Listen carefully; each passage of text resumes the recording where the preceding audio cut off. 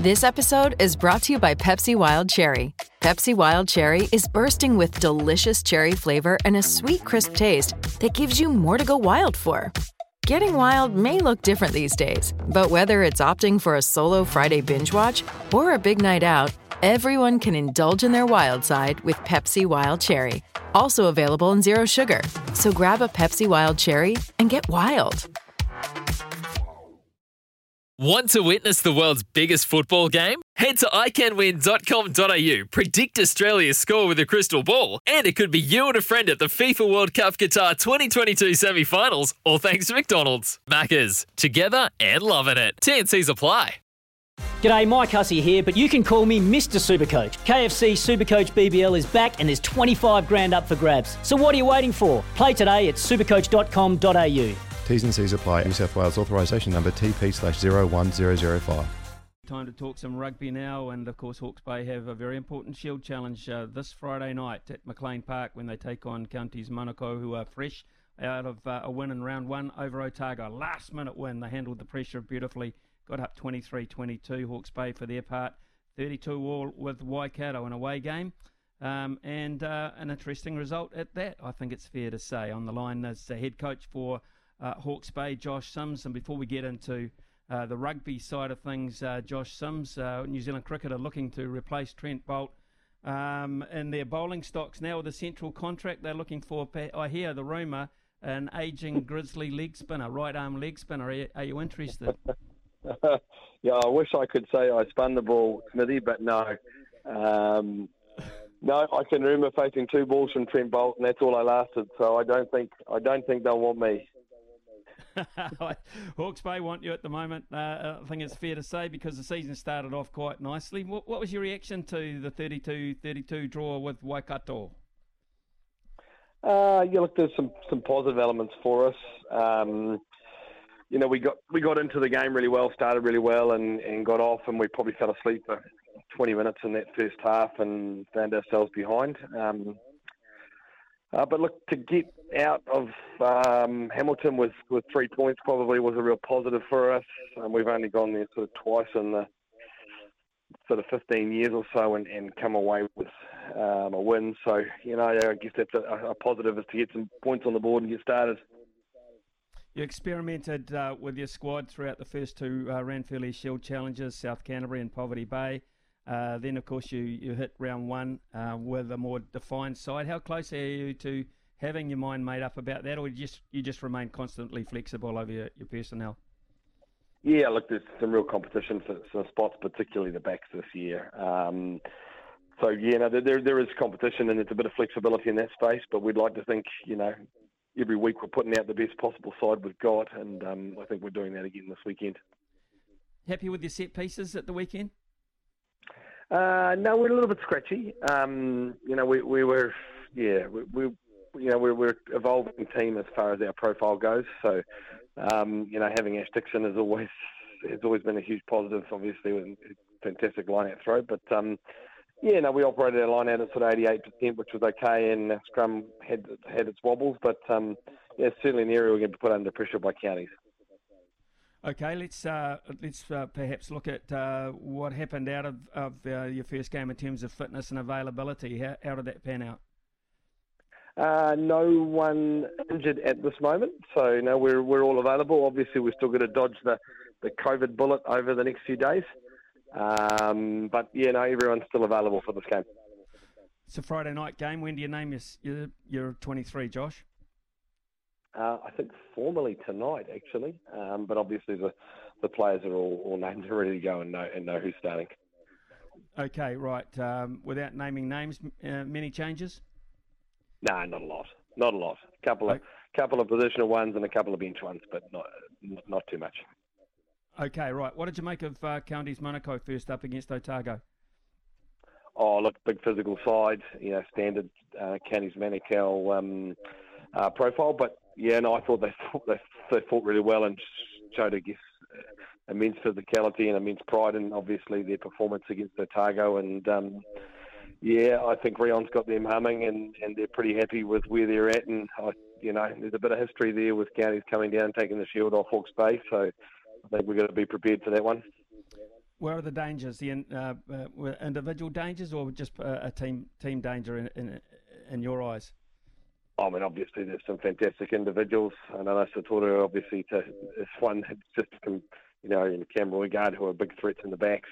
Sam Slade and Ezekiel Lindenmuth and a number of other Super Rugby players in the pack. But I think really it's that collective counties approach when they roll up their sleeves and get physical with you and start bending the line and playing on top. It's a real difficult challenge to deal with. So we've got to get on top of that really early.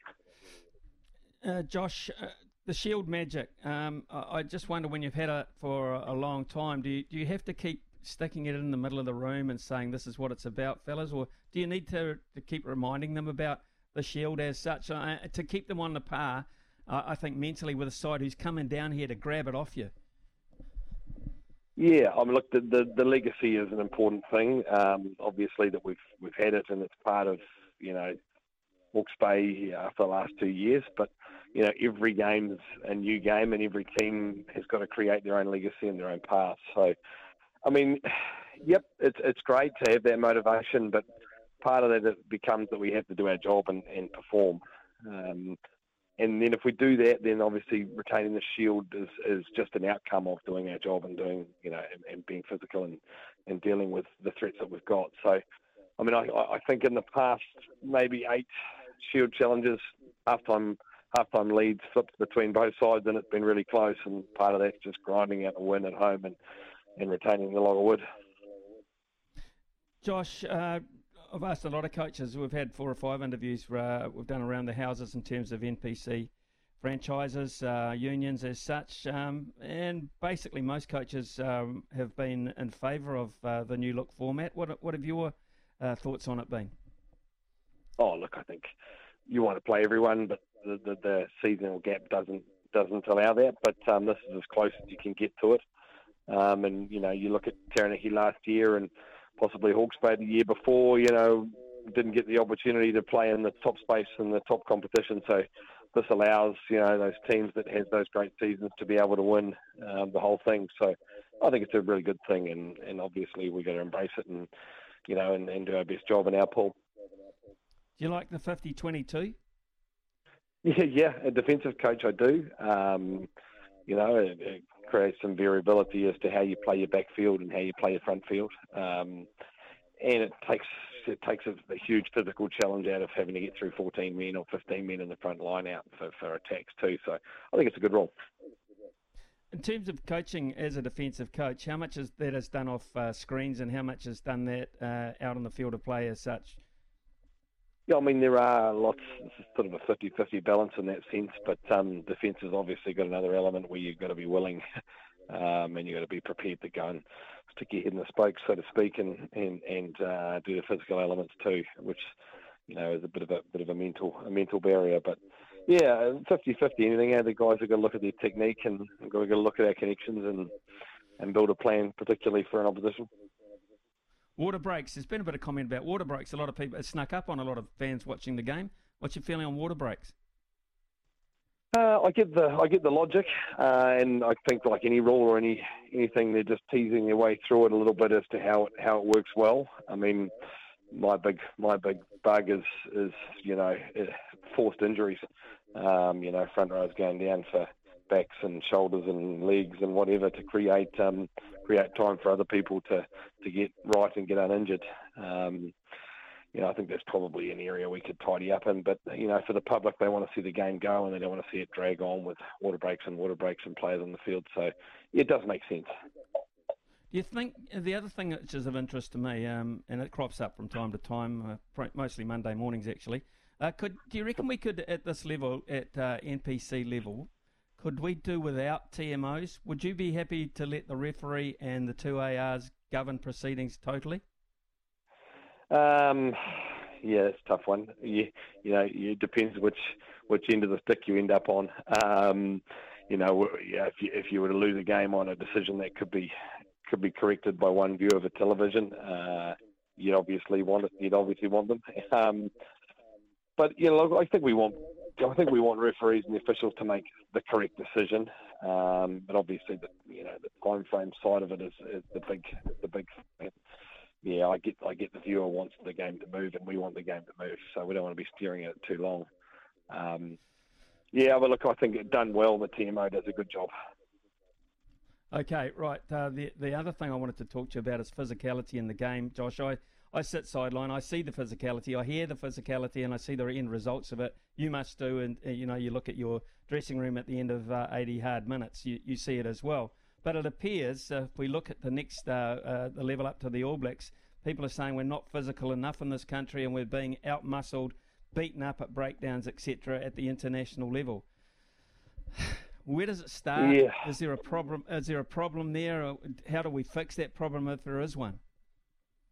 Look, I don't agree with it. I mean, how physical those New Zealand derbies are, particularly in Super Rugby, and obviously at our level too. The game's immensely physical, and the guys have become stronger and stronger and more athletic over the past decade. And so, I'm not sure that we're getting out-muscled.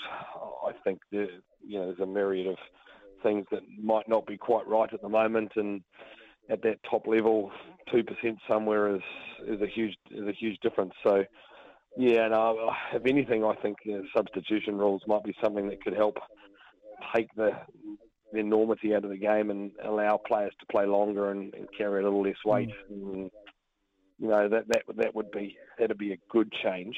So guys had to play longer and didn't have to come in for those 15, 20 minutes and just cause carnage. But I don't know. I wouldn't say we've got big physicalism internationally. I just think we get a few things right and we won't be far off. Okay, cool. I like that thought. I really do, because the test of stamina exactly is drifting away to a large degree, because you know full well as a player, you only have to give 60 minutes because it's pre-planned, and there's a guy coming off you're looking at turning 80 minutes of stress and energy and physicality into 60 minutes, and I'm not quite sure that's right. So I totally agree with that thought on that. Program now before Friday? We've got a training run starting in about 40 minutes, which is our main executional training run for the week.